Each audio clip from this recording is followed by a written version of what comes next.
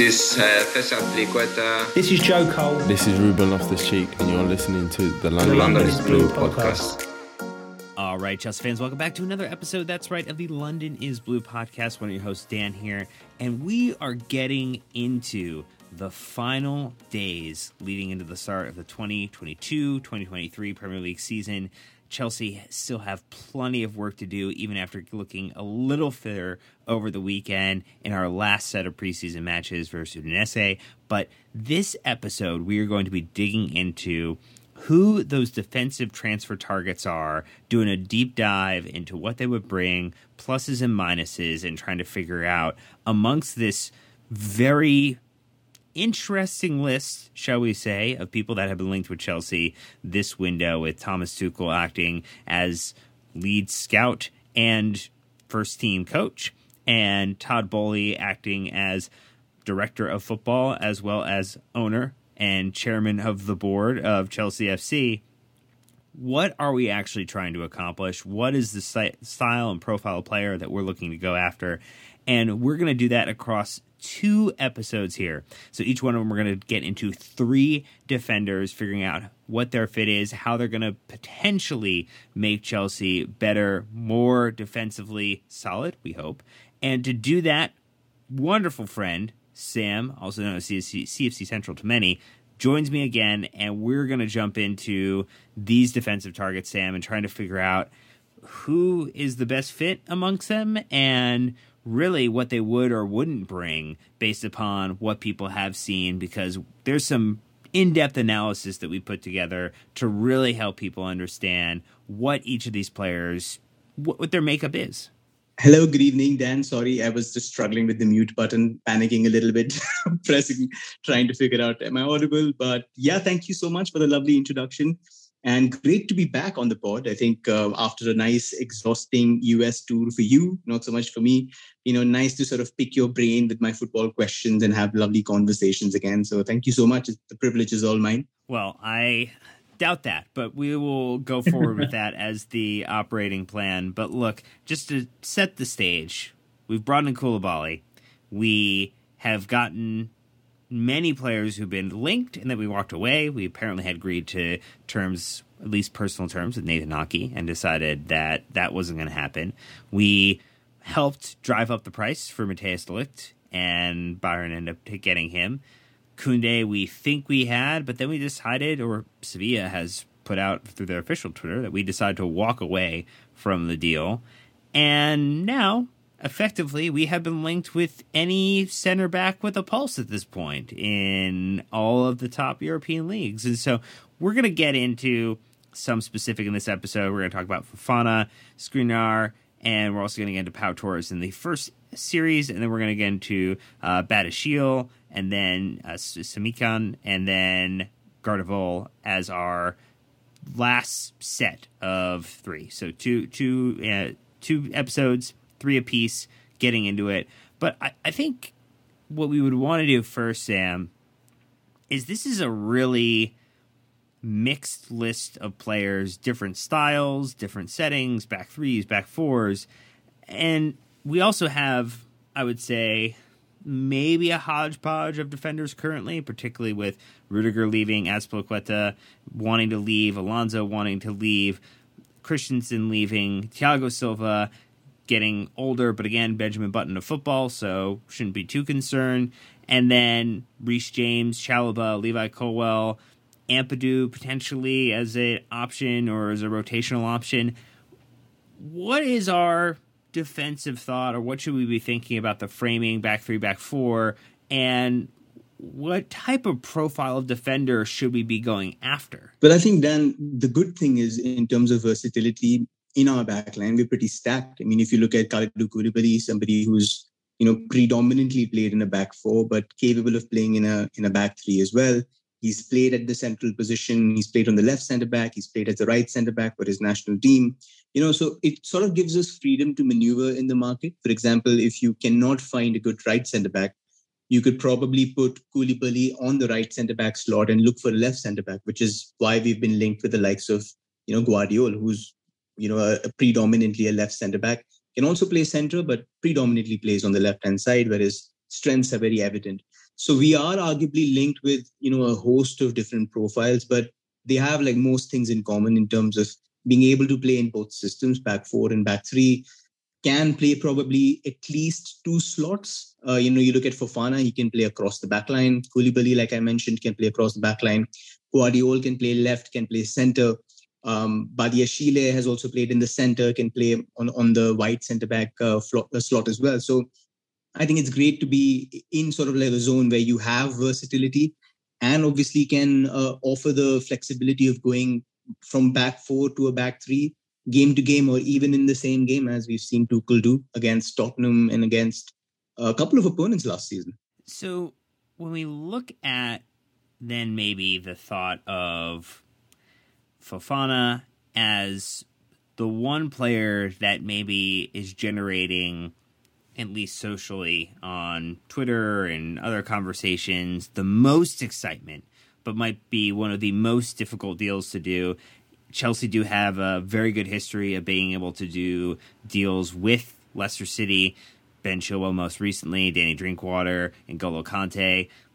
2 out of 3 ain't bad in terms of the deals that we've been able to manage to get across the line, and then high prices are quoted, and we can eventually negotiate it down and come up with a package that typically involves cash plus bonuses and add-ons. This, to me, seems like the most exciting out of all the options that we're discussing. But he is coming off an injury, a significant injury, and missing the vast majority of last season. It was a total of 12 matches played before his leg injury that kept him out. But we also have seen that Chelsea, with a player with leg injuries like Rudiger, have been able to get the best out of a defender coming into this side. And you're potentially banking on the fact that Fofana is younger. Fofana grew up as a Chelsea supporter, or at least has supported Chelsea in the past. This, to me, seems like one that makes sense. Plus, he is right-footed, pretty much right-sided center back. This seemingly would just be a plug-and-play option. But tell me where I'm wrong, tell me where I'm incorrect, and help maybe run us through where the strengths of West is going to be if he came to Chelsea. No, I think you've covered basically like the best sort of concepts that we're looking at in Fofana. Talking about his strengths, I think he's an extremely good all-round defender. Somebody, when I saw him play a couple of times before, I couldn't tell he was 63 inches tall. He's deceptively tall. Because obviously when you see his ground speed, the sprinting and the way he runs, he looks like he's shorter. He's one of those shorter center backs who has great recovery pace, but he combines, a physical presence with great speed, allows him to do a multiple amount of, defending traits that sometimes most defenders aren't able to combine. Like, for example, if you look at a De Ligt, somebody who's extremely tall, yes, but does he have the mobility? Does he have the agility to do it?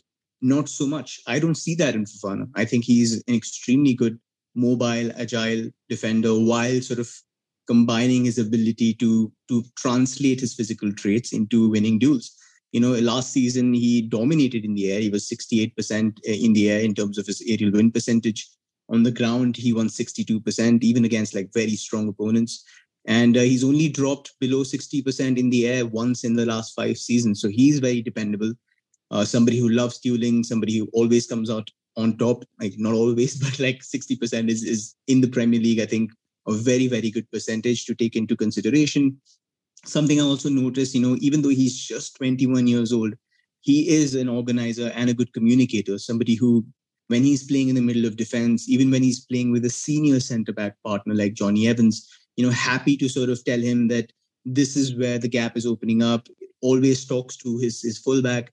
I was watching this game against PSV, and he was playing with Ricardo Pereira, and always telling Pereira if there was a striker making a run on the blind side, when he was going to press someone 2 seconds before, telling him, look, I'm going to engage, cover my back, make sure that, nobody goes in behind. So he's very clear in his defensive actions. He's very clear in the way he sees the game, which is always very good to see in a young defender and somebody who's very aware of his surroundings. Then again, he's, I think, really good in a back three, in a back four. He's played in both for Leicester, and very, very good 1v1. Somebody who, when he goes outside, against quick wingers who are trying to break out on the counter. Excellent. Probably one of the best that I've seen. His numbers back him up. Last season, he won 77.8% of his 1v1s, which is an obscenely high amount. And the numbers basically back him up across a good sample size as well. Like I said, good speed, good ground speed, great long strides, able to sort of stay on his feet and tackle people. So I think overall, from a physical sense, from an intelligence sense, he makes perfect sense. Somebody who I think is a great example of smart recruitment. I always say this: never underestimate, the quality of a good defender in a bad defense. And somebody like a Gary Cahill, for example, you'd pick him out of a bad side and you give him a more stable base to thrive on, and they tend to produce some really good performances. And I think it could be the same with him. With Evans being injured last season, he was basically like anchoring it the season before. He was just basically anchoring it when Soyuncu was sort of like losing his early season form. He was basically trying to hold it together, and he's done it very, very well. It's also the additional factor of having like a francophone defense. You've got Koulibaly, you've got Mendy, you've got Silva, Fofana, all French speakers. So maybe a French connection also will bring us some good luck. And hopefully at 21, I mean, irrespective of the transfer fee we pay for him, I think if you get a good deal out of him, if you get similar performances from Leicester, he could be the signing, that lasts us for the next 10 years. So I think in terms of future planning, makes perfect sense. So those are all a lot of reasons to be excited. I think the thought of a good player in a bad team or bad system, because we've seen in this past decade a Leicester team that has won the Premier League and a Leicester team that is really just off course and basically cycling through managers. They've found some bit of stability now. The idea that he could come in and basically just be dropped into that right-hand side, how do you think that also maybe gets the best out of a Reece James too? Because I think we've talked about this idea that Reece James, if Koundé was coming in, does Reece actually end up going back to playing center back? And does Koundé end up playing right wing back occasionally? It was something that was rumored to be something that Thomas Tuchel had discussed with Koundé, and something that Koundé was apparently not very keen on, that really wanted to be deeper, wanted to be in that center back role.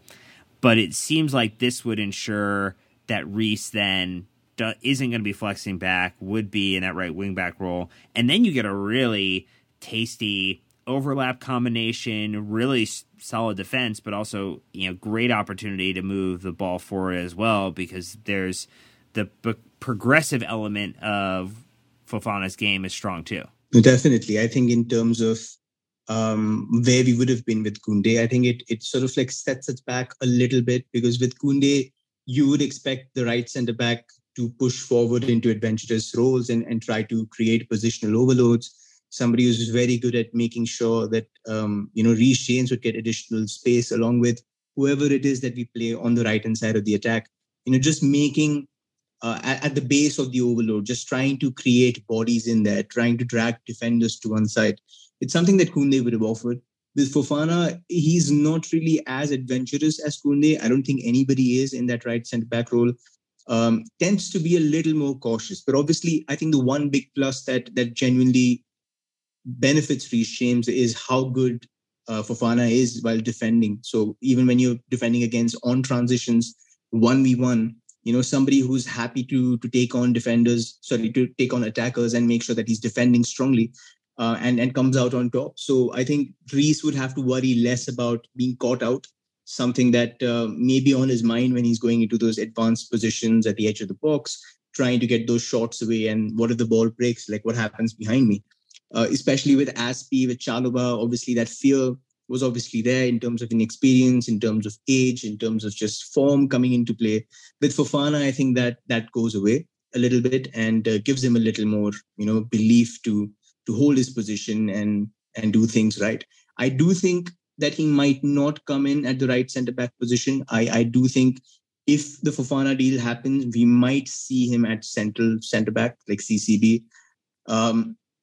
Probably, I'm not very sure, because Koulibaly obviously has a preference for the wide centre-back role, somebody who's happy to be aggressive, happy to push up, happy to make sure that he's making those runs. We saw that against Udinese as well.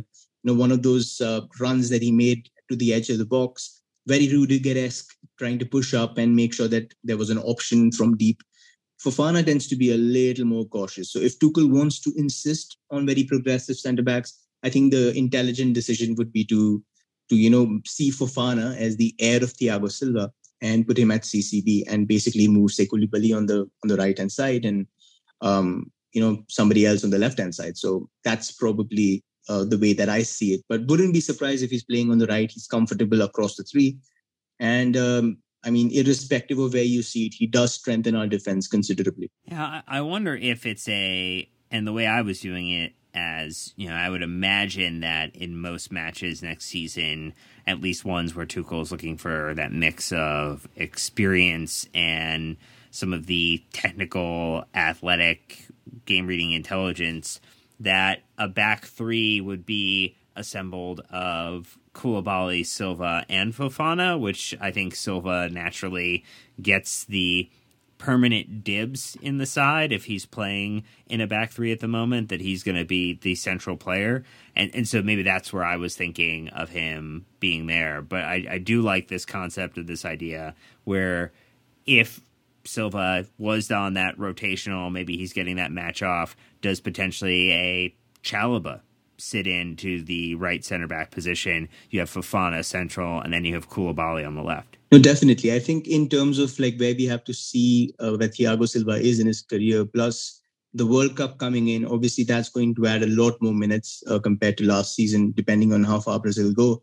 But I think definitely when you look at Tuchel, he does prefer experience in vital areas. So you're definitely right in terms of when Thiago Silva is fit and running, that centre-back spot, in the center of defense, is definitely locked down for him.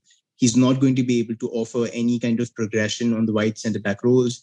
He's not going to basically carry it, being adventurous. He does that a couple of times, but more often than not, he's very cautious. He tends to stay back, make sure his passing does the work.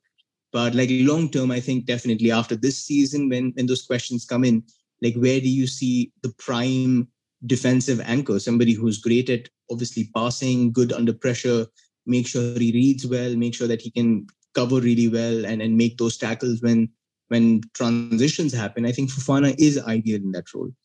So I think I'm just looking at a long-term picture. Definitely, I agree.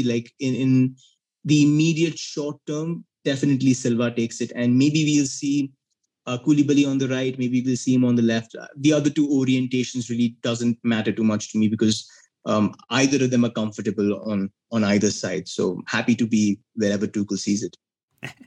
Well, I think in general, we're going to give a lot of credence to Thomas Tuchel, Champions League winning match winning manager for Chelsea, to do as he sees fit with that lineup once he has the players there. But we talked a little bit about a couple of the concerns we might have. Obviously I think people but enjoyed sometimes the aggressive or risk taking that Antonio Rudiger had within his game, the high risk, high reward at times. And we mentioned how maybe Fofana is not going to be as risky in his style of play. We've mentioned the injury and coming off of a massive time away from the game. It is going to be very cost prohibitive, but again, it's not our money. It's the club's money. It's Todd's money, and he can do as he sees fit with it. And so I guess within those elements there, if you were stack ranking where your biggest areas of concern were, where do you go first, and what's your kind of order of concern around Fofana at Chelsea? I think definitely the injury is a big question mark. A fractured tibia that kept him out for 223 days. And he's only played 14 games after that, competitive fixtures after return. So the long-term effects of a fractured tibia, I'm not a medical expert, but definitely a serious injury like that definitely has long-term repercussions. So how does it hold up under a schedule that is, completely packed with fixtures and playing every 3 games in the Champions League? It sort of leaves a little bit of doubt in my mind. Obviously, there are players who've returned very well, strong enough. And when I see him in his games post his injury, he looks absolutely fine. He doesn't look like he's suffering. But more often than not, if they are suffering, players don't tend to show them or admit that they're going through something in the background, because that immediately raises a red flag. But I think that is something that the medical department has to scrutinize, see if he's okay with it, what kind of stress is going to be there long term. That's going to be definitely like my number one concern. The second is obviously his experience. He's only played 35 games in the Premier League. He's been around a lot, but he's also been injured for a while. So it's a very small sample size. I don't really know how he reacts to an adverse spell in terms of his form. And if he dips, what is his mentality? How well does he come back? Those are also things that you obviously have to see when you're especially recruiting defensive players, when you're recruiting goalkeepers, when you're recruiting defenders. You look at how they react when they make a mistake. Like, how does their performance change over the next few weeks? Is that something that they're able to put at the back of their mind, or do they obsess over it? Does it show in their game? I think those are also things that we need to see. He's not played for France as yet. I think he's uncapped. I don't know if he's played friendly, but he's definitely uncapped in a competitive fixture. So he's only a U21 international. And, international football, crunch fixtures, you need to see how players perform there as well. We don't know how he's played in the latter stages of the Champions League. We don't know how he's played in the latter stages of, a cup final. I mean, Leicester got there, but I don't think he played. So it is definitely a question mark in terms of his experience, his big game pedigree. It's great to do it, in and out in the Premier League for sure. But, in a competition where draws are non-acceptable, I think that is a big question mark also that we need to see. And the third one would be obviously, like you mentioned, his risk-averse tendencies, somebody who likes to rely on a safety-first approach. He's somebody who genuinely does not tackle a lot in the attacking third. I don't think he won a single tackle in the attacking third last season. Small sample size again, but just didn't make any tackles in that zone. Doesn't like to venture that far forward. Doesn't like defending on the front foot. He's very happy to let attackers take the initiative and wait for a mistake to happen before pouncing. So somebody who's just going to be, backing off on the middle third, trying to delay the attackers and let them come into, your defensive third before trying to get more support from your teammates and then make a defensive action. So in terms of like chronology, I would say injury, experience, and then progressive question marks. How much of the concern with the appearances or showing up in the attacking final third is due to, in your mind, the way that Leicester City plays versus his overall style? It seemingly, to me, would be more about the way Leicester play, but the fact that there's not even a single appearance of that data point would also maybe serve to your point, which is that he really doesn't want to risk it, even if he maybe gets the opportunity to do so. He is very process driven on where he needs to be and not wanting to lose sight of those defensive responsibilities. Yeah, definitely. I think a part of it is definitely down to how Leicester play. I haven't had any sample sizes for, the national team. I haven't really seen him for the U21 games, and I wouldn't want to judge him in a U21 environment where he's clearly international potential. I think that would be unfair to him in terms of how well he performs there. But it could definitely be, he could have that in his game. It was a similar question that I had discussions with regarding Gleison Bremer, who just went to Juventus. Somebody who obviously was a defensive tank, excellent in defensive aspects of play, looked very rock solid, highest number of recoveries in the Serie A last season. So was doing a lot of things right, but there were question marks over, can he play with the ball?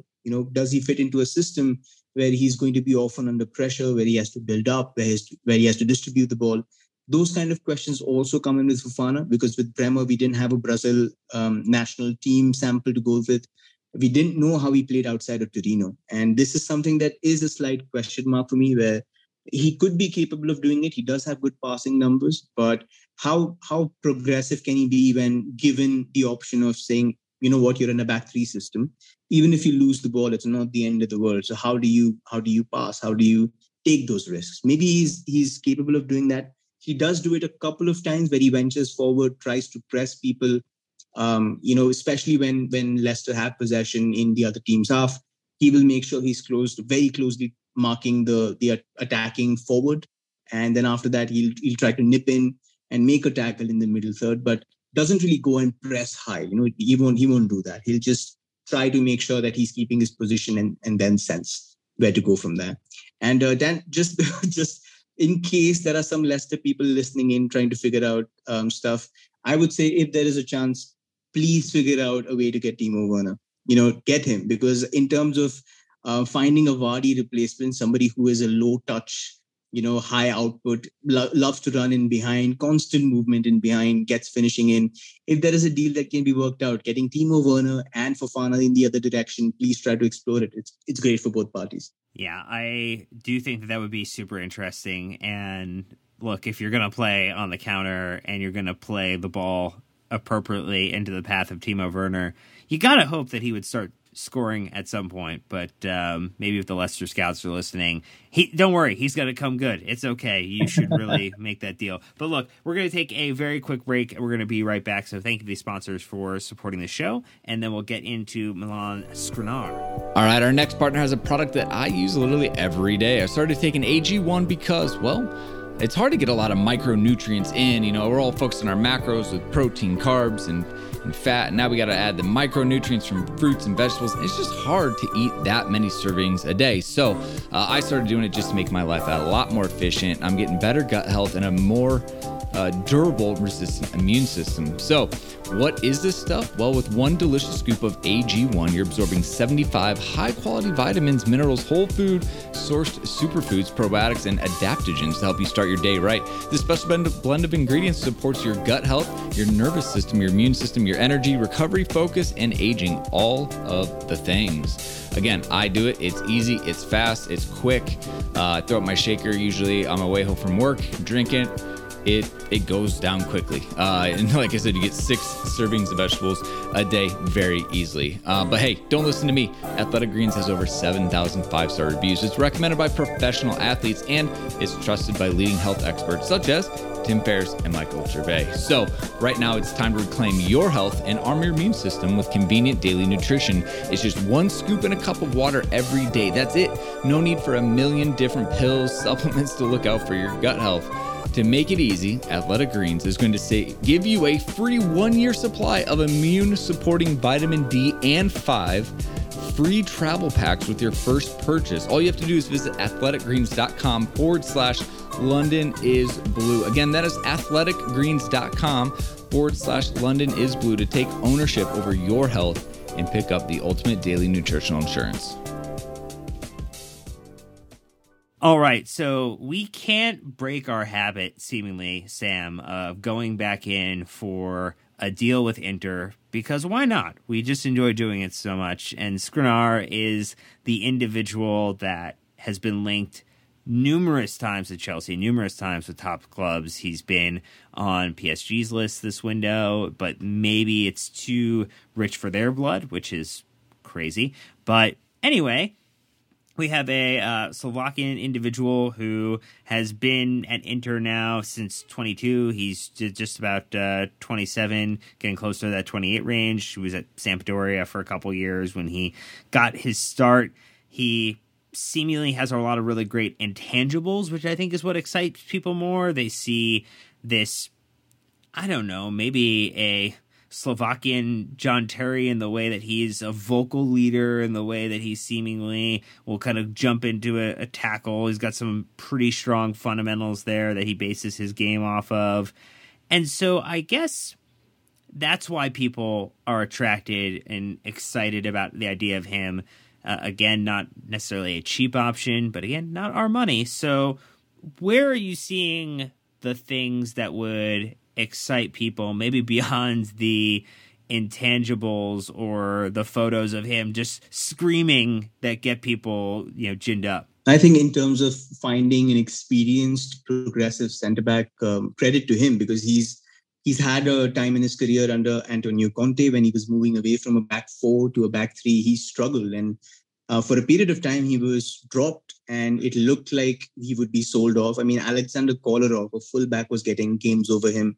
There were fullbacks playing over him. So it looked like he would be, just booted out because it did not fit the system. But, he emerged from from that kind of difficulty to sort of adapt his game and make sure that he was ready to offer different qualities that hadn't been seen before. And like we mentioned in the Fofana segment, you love to see a player who can overcome these little challenges that come into your playing career. If you've seen, somebody go through an adversity and them proactively finding the solution, I think it's great to see somebody like Skriniar, his leadership, his mental resilience. I think those qualities, like you said, the Slovakian, a John Terry-esque kind of defender, old school, loves being, defensively strong in terms of the way he goes into challenges, loves that dirty part of the game, which is great to see in a centre-back.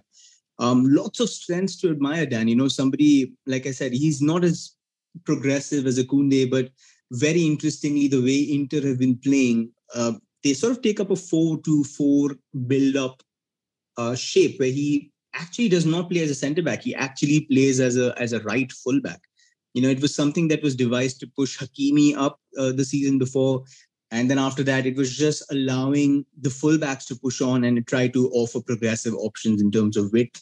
So he's somebody who collects the ball in the full-back zone, doesn't really participate in the first phase. Sometimes you see defenders, defensive midfielders or like central midfielders like Marcelo Brozovic and Nicolo Barella drop into centre-back position and allow Skriniar to use his passing and sort of find gaps wherever he can progressively. So he is very good with his passing. His short, medium, long passing, all three are excellent. I think his short and medium, both, he's got above 90%, and long passing is somewhere around 70%. So somebody who completes 3 out of 4 long balls, I think that's an excellent bargain to have. So I think he's a great fit for the system if you're going back 3. Even if you go back 4, some of his best performances came in a back 4. He's very strong. Somebody who's able to combine the qualities of whatever he's learned as a wide centre-back and apply that to a back 4. So versatility is there as well. I think his strongest trait is his box defending. He's very strong in and around the box. Somebody obviously very robust, loves getting into challenges, loves blocking. And so he's definitely going to be useful whenever the play comes, close to the box. He's going to be very strong. And a good attacking force in attacking set pieces. Somebody who attacks the ball really well. Hasn't really scored as many as he should. He's got some great chances. He's missed some great chances from headers, but obviously very good in the box in terms of going in strong. And great to see a defender who's got his fundamentals right. He's positioning-wise, his concentration, his anticipation, everything is good. It's very, very strong. So a solid option to go after. So there's definitely some positives there as you're kind of talking about it, some of that positional flexibility, which is something that we've seen, whether it's Reece being able to play a couple different positions, whether it's Mace being able to play a couple different positions, seemingly very beneficial to the manager in being able to come up with his 11, come up with different strategies, also giving him a pathway or a runway, maybe not this year, but next year with some specific reinforcements to go to a back 4. It seemingly doesn't lock us out of having to play in a back 3, or a back 3 being the only real option from a defensive output that we can cobble together. So I guess those are the things that would have me feeling pretty good about what we're getting if we were going in for Skriniar. When you look at some of the weaknesses, though, we've seen a couple of interesting turns of De Ligt in his first couple outings for Bayern that have not been terribly wonderful, and then we've also seen some really great Koulibaly stuff. So maybe we've already feeling a little big in the chest about how we've gone on after that deal. But you mentioned here that maybe he's got some mobility issues, and then his aerial match quality, his dueling, it might be a bit of a concern for us as well. Definitely. I don't know if you remember the one time I sent you this video of De Ligt against Atalanta, and I told you it's going to be an issue. He got burned by Malinovsky around the center circle and couldn't sprint back. And it's, I think, something that you see with defenders with that bulk and that ilk in terms of physique. And to credit to him, Skriniar, he's definitely much better than De Ligt in terms of like moving and turning and basically in terms of pace. I think he's got it all. But he can be susceptible to be played around. I was watching this game against Sassuolo, and he tried to be aggressive. He was trying to make sure that Sassuolo didn't have this outlet, because they always were going to Scamacca, and trying to make sure that he was getting balls in the right positions, going to Berardi out wide, and he tried to basically pressure passers when the ball sort of dropped in the attack, in the defensive opponent's defensive third, and he got dribbled past. I think he got dribbled past 4 times. He had to foul somebody on a counter, was very lucky to escape a yellow. So it did look like he struggled against quick attackers. There are a couple of games where I've seen him sort of go through this issue where he has gone through that. And he's very good with his feet, Dan. It's not like he's bad. He's not clumsy. Doesn't look like, you've asked him to play football for the first time. He's actually very good with his feet. Sometimes he shows some great skills on the ball. He's able to turn in tight spaces in terms of navigating around people. He has a remarkable amount of agility, but it's just that pace, that recovery pace over the first 3 yards. I think that's going to be a concern, especially in the Premier League. I mean, if you come up against, say, a Pedro Neto or one of those quicker wingers, how are you going to deal with an attacker who's very quick on the turn? I think that's a question mark for me.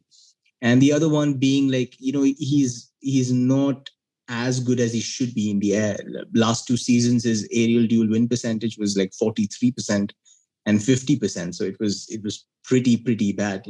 I would consider anything around 57, 58% to be very below average, and 43% is shocking. So definitely needs to be better in the air. I mean, in the eye test, it doesn't really come across as he's bad in the air, because I've seen him attack balls in the box. He is aggressive, tends to win a lot of good aerial duels, but for some reason his numbers sort of don't reflect it.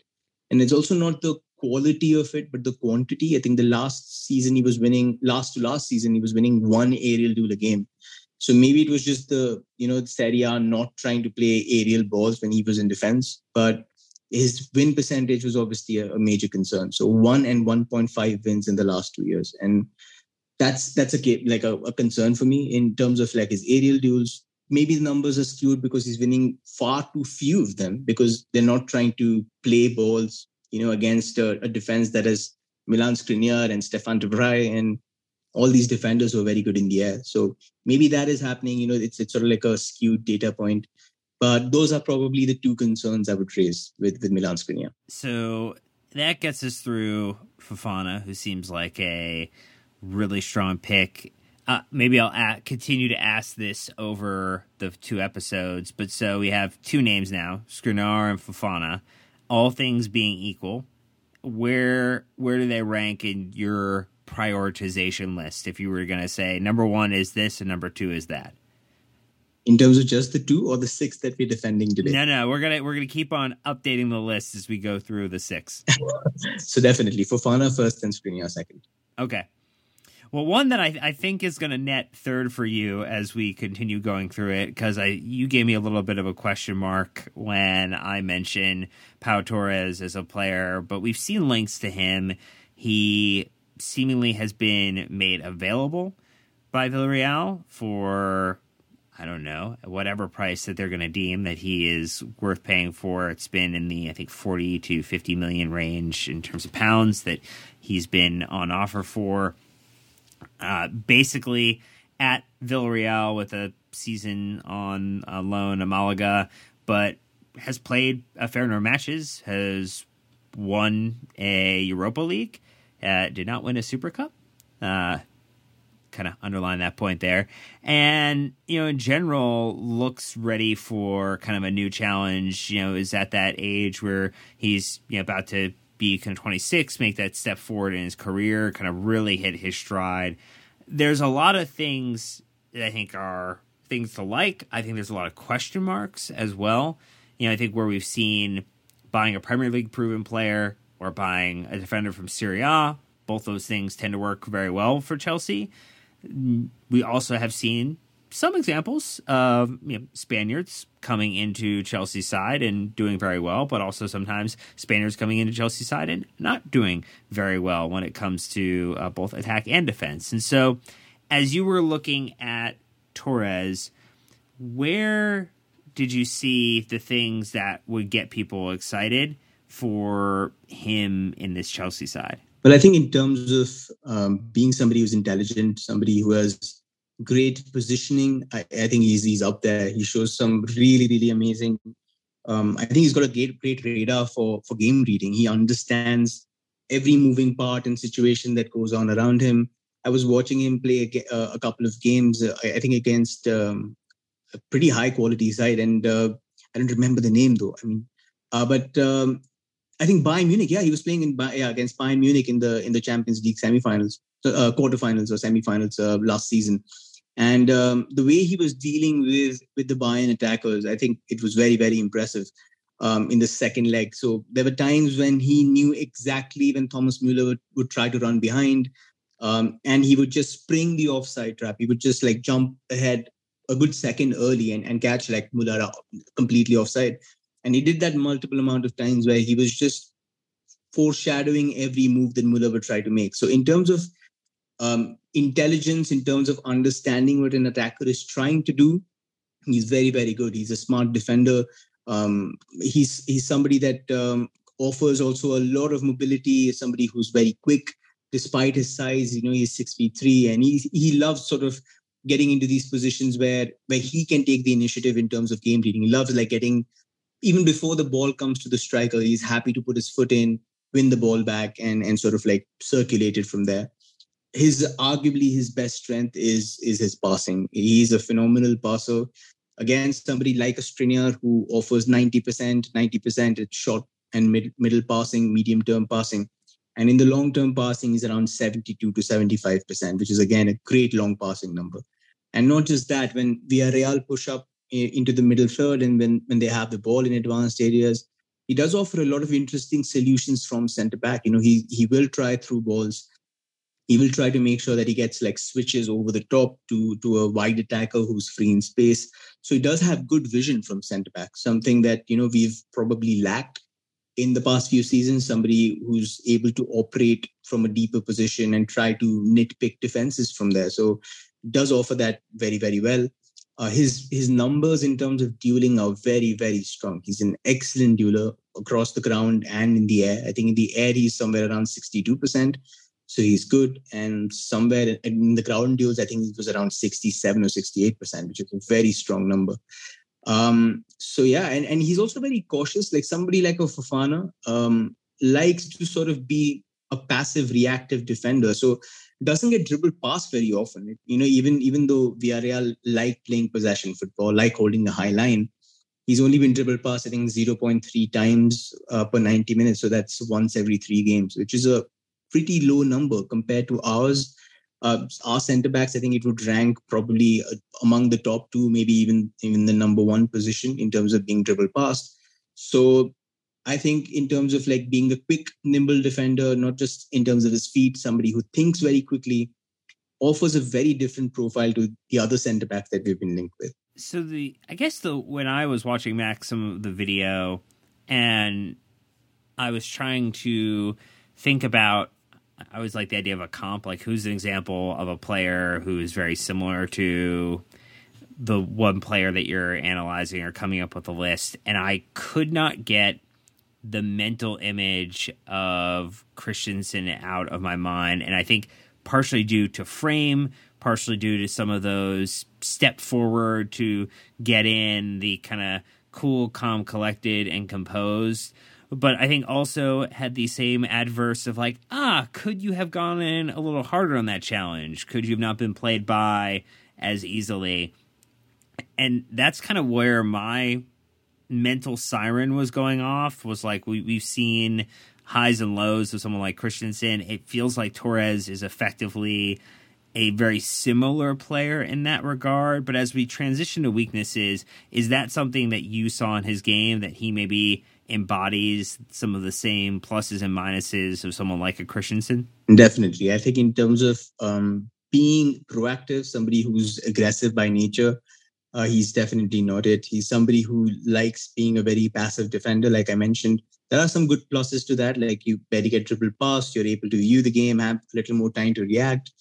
But it does manifest itself in pretty poor ways in his game as well. You know, somebody who's just going to play on the back foot and likes to trust his positioning, likes to trust his sort of confidence in his abilities to deal on the back foot. Maybe that's just something that he prefers to do, but not always the best solution, because you're not the only person dealing with, an attack or a transition in a back four or a back three. You've got other defenders to think about. So if you don't engage on the front foot, you're opening yourself up to, a more dangerous pass and a 1v1 somewhere else. So that tends to play against him. Even though he's a good dealer, he barely engages. Like I said, I think the lack of aggression is very visible. Somebody who's got good percentage, but he won't really go in until he has to. He tends to use dueling as a very last resort kind of tactic, and I think it's okay in terms of like his low tackles is fine. He tends to trust his positioning. We talk about somebody like a Maldini, who used to tackle once every 2 games. So somebody who wasn't really under pressure, he tends to perform the same way, but he's not very aggressive. And because of that, he requires a presence next to him who is aggressive, who is able to engage first, and who's able to take the initiative, push, and make sure that, he doesn't have to shoulder that responsibility. And it's something that's been done with Villarreal as well. He plays next to Raul Albiol, who played next to Koulibaly also. And I think Albiol brings this very aggressive, very anti-Spanish kind of defending, very aggressive on the front foot, will go in for all aerial duels, will go in for very, strong ground rules. And he tends to benefit off that. And even in the Spanish team, when I was watching in the Euros, he was playing next to Laporte, who did offer a lot more aggression, somebody who was happy to push forward, happy to nip attacks before they happened. While Torres is a great covering defender, somebody who likes going after second balls, likes being very reactive. He likes sort of when situations have gone bad, he tends to be like the backup plan, somebody like a safety net to clean up after things have gone bad. And he tends to do it very well. But it's just does this lack of aggression in a league where you have to be very proactive. You have to be, on the front foot in terms of stopping attacks before they happen, because the longer you let attacks go in the Premier League, the more dangerous they get. I think that's going to be a huge question mark. And also his physicality is a bit of an issue, Dan. I think his frame in terms of, like you mentioned, a Christensen, until the Champions League winning season in those last few months, we didn't really see Christensen act as aggressive as his seasons before. He was, again, somebody who was happy to play on the back foot, happy to sort of provide a very covering profile. And he does the same thing. He's 6'3", but not really somebody who I can see bullying a lot of physical defenders or physical forwards in the Premier League. So that's going to be a major issue. So I think that's definitely a question mark. But considering we have somebody like a Koulibaly, somebody who complements his profile, wouldn't be the worst signing. Maybe that's why we are linked with him, but wouldn't be the best one either. All right, so a little good, little bad, and some elements in between that the jury's still out on how well it would fit into our system. I do think that there's justified concern when you're saying that it's effectively a Christensen-style player. And again, it's more... There's... Go back and watch him. I think we're just trying to provide you, the listener, analysis from what we've watched, what we've dived into in the stats, the games that we played back, and maybe you'll come up with a different comparison. You should let us know if you think that he embodies a different defender or a different individual that you maybe potentially think that could, he could reflect on. So that is kind of the grouping that we had for this first part, and I'm going to guess, Sam, that it's still in the order that we did it. It's a Fofana 1, Skriniar 2, and then Torres 3. If you were offered all of these options, that would be your ranking of order of priority for the defenders that we've covered so far. No, I think you've done the chronology well. It's still 1, 2, 3 for me. All right, well, that is just part 1 of our defender deep dive, getting into the nuts and bolts of player makeups of the many names that you have seen linked with Chelsea over this window. It's actually, I think it's into like 70 plus players now that Chelsea have been linked with this window. And this is just 3 of them. And this is just 3 defenders. And so we're going to get you back with another episode going into 3 more defenders, continue our stack ranking. And who knows, maybe by the time you listen to this, we put in an offer for Fofana and the second one isn't as important. But you're going to listen to it anyway, hopefully, because Sam did a lot of amazing work, and we want to thank him for coming back on. And so, Sam, thank you, and we'll see you on the next half of this update. Pleasure is mine, and looking forward to it. All right, Chelsea fans, well, stay tuned for that episode. Plenty more content coming your way. As always, you can hit us up, join us on Patreon, join our wonderful Discord community, leave a 5-star review on Apple Podcasts, Spotify, let people know where you found us. That'd be great, too. We enjoy having more members of this wonderful Chelsea community listening to our show, so we appreciate that. But until next time, you know what to do. Keep the blue flag flying high.